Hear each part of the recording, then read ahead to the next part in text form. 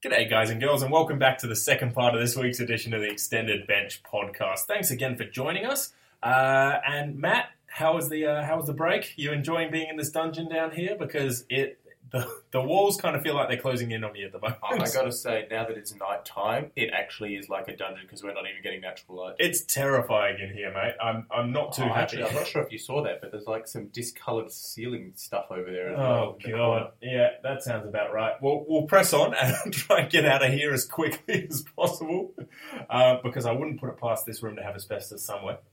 So we want to dive right into some of your Twitter questions out there and see what are you looking at now. Has someone put masking tape over the smoke detector? Oh, they have put Yep. That's some good stuff. The smoke detector in here is currently covered in masking tape. Let's get it sorted. Let's get out of here. This could be our final will and testament on here. So we're going to dive straight into some of your Twitter questions out there. And first question this week comes in from Brody. He's asking, what is your thoughts on the current West Coast mid situation? What is the outlook for Hutchings, Redden, Ainsworth, and Archie? Now, as the Eagles fan, would you like to take point on this one? Yeah, sure, I'll take point on this one. So, first up, we've already mentioned Archie, and I've already said how keen I am on him in draft leagues, not so much in salary cap. I think that they recruited him for a reason, and he's not going to be one of the first ones dropped unless he has some really poor games in a row. I agree. Redden is going great guns. Redden is doing really well in Sheed's absence. Yes. But Sheed offers more long-term, so the question remains whether they can both fit into the same team fantasy-wise. Well, from memory, Sheed played in the Derby, and I'm not 100% sure, but wasn't that Redden's first really big week? So it might have done. I don't pay that much attention to Eagles, to be honest. You don't pay that. With the Derby, you're a Freo fan, mate. I had my engagement party on while the Derby. Oh, you did too, didn't you? Oh, mate, that's a little bit whipped right there on Derby day. I didn't realise until afterwards. And then I was like, So, not whipped at all. You have a very smart fiancée. Good for her. I like it. Redden going great guns. I like him in both draft and salary caps at the moment because he's got a lot of money to make in salary. Ainsworth, we've already said, no, I'm not too keen on him. He's a young depth guy at the moment. For keeper leagues, he does have a history of scoring very well at underage levels and also in the waffle. He's an accumulator, but I think there's better options even out for there. Keepers. Yeah, 100%. It would have to be a very, very, very deep keeper league. And the other one, Hutchings, no. If he plays, he scores. Yeah, if he plays, he scores. But he is a matchup-based guy, and that's not like us talking. No. That's how the Eagles view him. He is a matchup-based player in actual footy. 100%. So there's no guarantee that he'll be playing on the week that you need him to play either. But if he is playing for 1 week, love it as like a risk it sort of pick where you can bring him in last minute and play him on the field if you know that he's playing that week. So would it be fair to say if you had to rank them, you would go Archie, Redden? Oh, no, I would go Redden, Archie, Ainsworth, Hutchings. Because I think that Redden just sneaks above it because he's got a broad range of, capability to score well in both draft and salary cap. So you can bring him into both structures. All right, so Redden, Archie, Ainsworth, Hutchings? Yep, that's the one. Cool. Yep, love it. Next question, actually, Brody's got a follow-up question here. He's wondering... just wanted to say that Bailey Fritsch is the number one Bailey in all formats. Ooh. Bailey watch taking off. Playing high half forward and wing. What can he average with this role change? So, I have some numbers. Oh my God, I can't believe you have numbers. This podcast is getting classier by the minute. Again, ignore said dungeon. I'm just trying to give the listeners something useful rather than our usual ramblings. So, before he had his week off, he scored 74, 60, 47, and then 47, and then got dropped for a rest. And we probably dropped him as a result. He has come back, 88, 91, 89. Those 3 games were against Essendon, Saints, and Gold Coast, who are leaking points. So there is a little bit of an inflation there. But I'd covered this during the actual main portion of the podcast. Yeah, we did. I'll repeat it all in case you don't listen to that bit. I'm sitting right across the desk from you, and I don't listen to you half the time, mate. You're just hurting my feelings. But Bailey Fritsch, he has some good fantasy matchups for the rest of the season. Carlton, Doggies twice, Collingwood, Saints, Freo, and Gold Coast again. So that, I think I counted before, is 7. Mm-hmm. It is. It's seven fantasy-friendly matchups for the rest of the season. Yeah. His fantasy finals is not a good run. So I think he plays some tough teams during rounds 21, 2, and 3. Ooh. But the lead up to there, a lot of good games. So I reckon he could go 83 to 86. My call is 80. I think that the scores really have been inflated by these last 3 teams. And like you say, he does come against some friendly teams later on in the season. But even though he's more mature age, he's young in terms of AFL. So he might tire a little bit towards the end of the season. So my call is about 80, but that's still great for draft leagues. Absolutely. You're very happy with that as a draft player. Fantastic. So, no, good call, mate, but he is not the best Bailey. That is yet to be decided. TBC on the best Bailey. Yeah, I'm putting my money on Williams. I'm still got it on Dale. Well, there we go. We have 3 options there. Although Dale's average is woeful, so maybe I'll take it from last game average. We've got a question in here from Nick as well, and he's, in depth. All right, I like it. He's asking, pick player X, Y, or Z based on the last 3 games average in a keeper league. So player X has gone 55, 83, and 128 and is age 29. Player Y is 87, 123, 128, age 31. And player Z is 70, 37, 72, age 19. And in the comments below, he has revealed who those players are. All right. So we'll try to ignore that. That is the most in-depth question. And I like it, though. Yeah, it's not too bad. All right. So he's asking us to look at this based purely on statistics and not the name of the player. Yeah. So, I like it. Which is hard to do because you do have to take into account roles, the team that they play for, the teams that they're coming up against. But just going off the maths here... we don't even know what position they play. Yeah, that's the other thing. So should we look ahead? They're all forwards. Oh, they are too. Yeah, there you go. So, look, I mean, in keeper leagues, it's pretty obvious. Unless if you are going for the title this year, you don't mind having those older guys in there if you're contending, who are scoring very well. If you aren't going for everyone's obviously going for the win, but if you don't realistically see yourself as a 90+% chance of winning the premiership this year, if you're already a few games behind even making the finals, you're probably a rebuilding side. Yeah. So therefore, you don't mind bringing in those younger players because yes, player Z is scoring a lot lower at the moment and is more inconsistent. 37, 72. Yep. But that sort of player might be someone with a lot of ability and perspective going forward. So, I mean, all right, I'm going to look ahead to those players because I want to see who they are. So before looking at the names, yeah, okay. If I'm contending, I'm taking player Y. Yes. 87, 123, 128, age 31. Yep. If I'm rebuilding, I'd probably take player X or player Z. Yeah, depending on that on the player.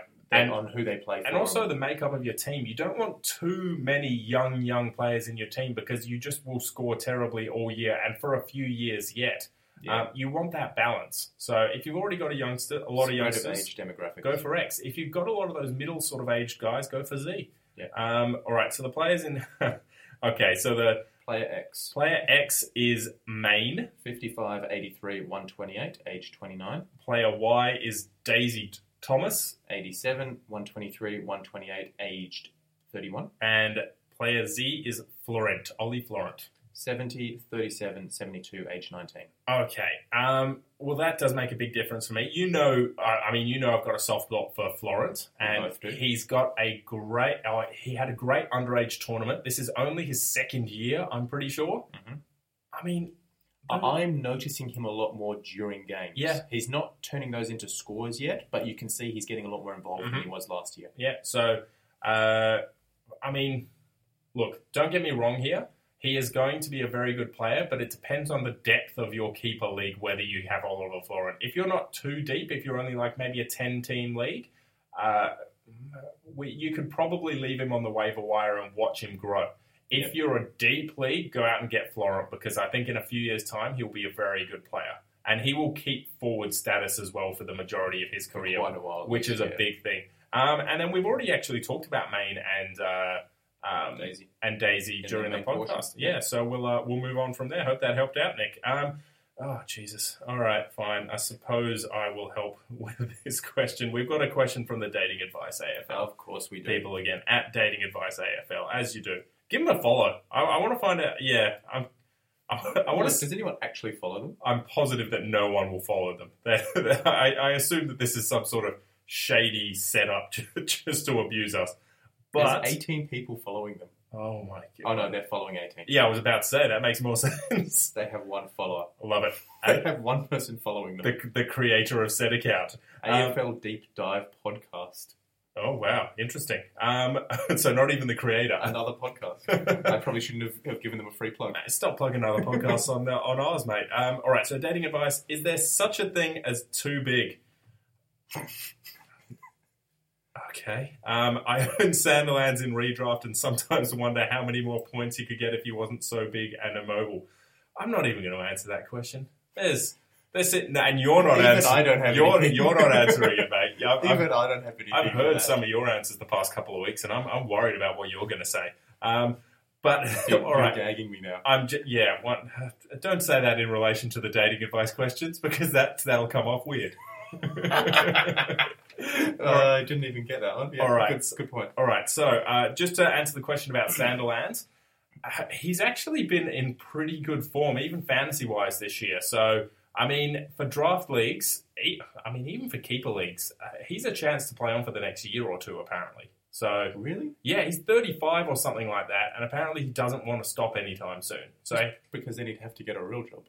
Well, who do Freo have coming through? I mean, Apnis is constantly injured. Darcy. Sorry, I completely forgot about Sean Darcy there. He's a pretty good replacement. Yeah, true. If anything, Freo should be moving him on, 100%.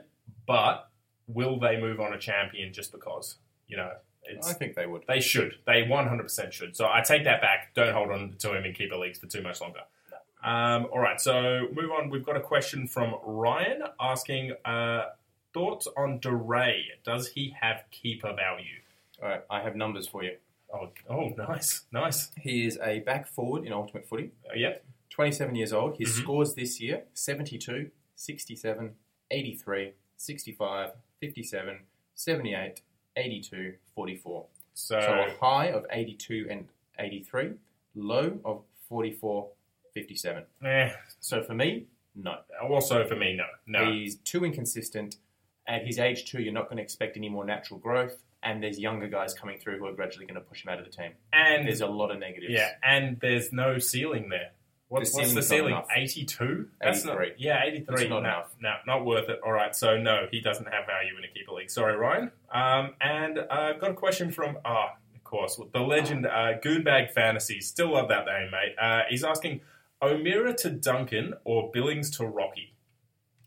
O'Meara to Duncan or Billings to Rocky? Gee, that's a tough question. I mean, we already talked about Rocky in this in the podcast, and we talked about O'Meara as well. And we said with Rocky, you've got to wait, and with O'Meara, you need to get rid of him now. But holding on to Billings is just cancerous at the moment for your fantasy scores. So O'Meara or Billings, you want to move both of them out. Yes. O'Meara is playing... don't ask me for research, mate. Essendon, maybe? I have the odd feeling that you might be right, yes. Someone that has been giving up points. O'Meara is playing Brisbane. There we go. There Brisbane. Go. So his break-even is 97. Mm-hmm. I don't think he'll make it, but he could. Yes. Billings, on the other hand, is playing Collingwood, who are a fantasy-friendly team to score against. But Billings is Billings, and it hurts to watch him play. I mean, even just watching him run around on the field is just woeful. Yep. So I'm going to answer it. Mm-hmm. If you're comfortable with your forward line sucking bench, okay, or you have a plan to cover Rocky when he's having his break next week, I see what I you're am saying. going Billings to Rocky. Yeah, happy with that. Because you just need to get Billings out. I mean, these people who are trying to bring Rocky in as an upgrade, those are the ones that we were more targeting towards saying, don't bring Rocky in this week, wait until after the bye. Billings is so bad for your team that you might just have to deal with him being out for Rocky being out for 1 week and, just take it like a man. It's because Billings is awful. However, again, I don't mind the O'Meara to Duncan No, trade. I like that one as well. Yeah, I like both, but I think I would be going Billings to Rocky. I'd be going Billings to Rocky as well. And that's all the questions we've got time to get to this week, guys. So I want to move on quickly to a bit of a trade review. We have a trade which has been sent in from Ryan at Rye Hinchy on Twitter, and he's asking Blake Acres for Papley, a first rounder and a fifth rounder in a Keeper League draft. What do we think of that trade? So, Blakers. Yep. But I mean, Blakers in a key, and the key thing is here that it's Keeper League, obviously. Yeah, look, so full disclosure, I was involved in this trade, so I'm not going to give is this actually your trade? This is my trade. So this is, yeah. So I'm not going to pass judgment on it. I passed across my notes to you on what the average is and the games played in the last 3 years for each player. Okay. And I shall leave it to you to pass judgment. All right, so let's pass judgment here then, shall we? So Blake Acres last year averaged 77.9. This year he's going at an average of 89, and, he's got that, and 71 in 2016. So he's got that gradual growth. The worry for me there is that he will be a midfielder next year. I actually had a look at his heat map, and he is playing a wing role 100%. So he's great to get for someone this year, particularly because you've traded Papley for him, and Papley, while he may have a future, has been woeful this year and just hasn't shown anything. He went 60 average in 2016, 78 in 2017 from 18 games. That was the big thing there that caught a lot of people's eye. Yeah. And now he's back down to 61. Yeah. So it's just, it's not good enough. All right, so, and you've given, as well as Papley for Blakers, you've given a, first rounder in 2020, because we actually... we allow future trades. We allow future draft pick trades as well, and a fifth rounder. Geez, that's tough. To be honest, I'm on the Blakers side of things. Really? Well, essentially what you've done is traded a first-round pick, a meaningless draft pick, because fifth-round picks really, you're getting lucky if you're getting someone good. I've got to say, too, in our league, we are keeping 20, dropping 8. Yes. So you only have 8 draft picks the following year. Yes. So pick number 5 of 8. You're getting lucky if you're getting someone good there, and you can probably pick up someone off the waiver wire after the draft takes place that's just as talented or just as able to score. And Papley, who I myself don't rate. You rate him. I know that Ryan rates him. I know a few other people around in different leagues rate him after last year. I think he will be good. Not this year, though. Yeah. So, for me, I'm big time on the Blakers side of things. You've given up a couple of draft picks and Papley, but I love Blake Acres. He's playing so well. Me too. And given that scoring increase year on year, this is just his third year, or fourth year, I believe. I think it might be 4th or 5th.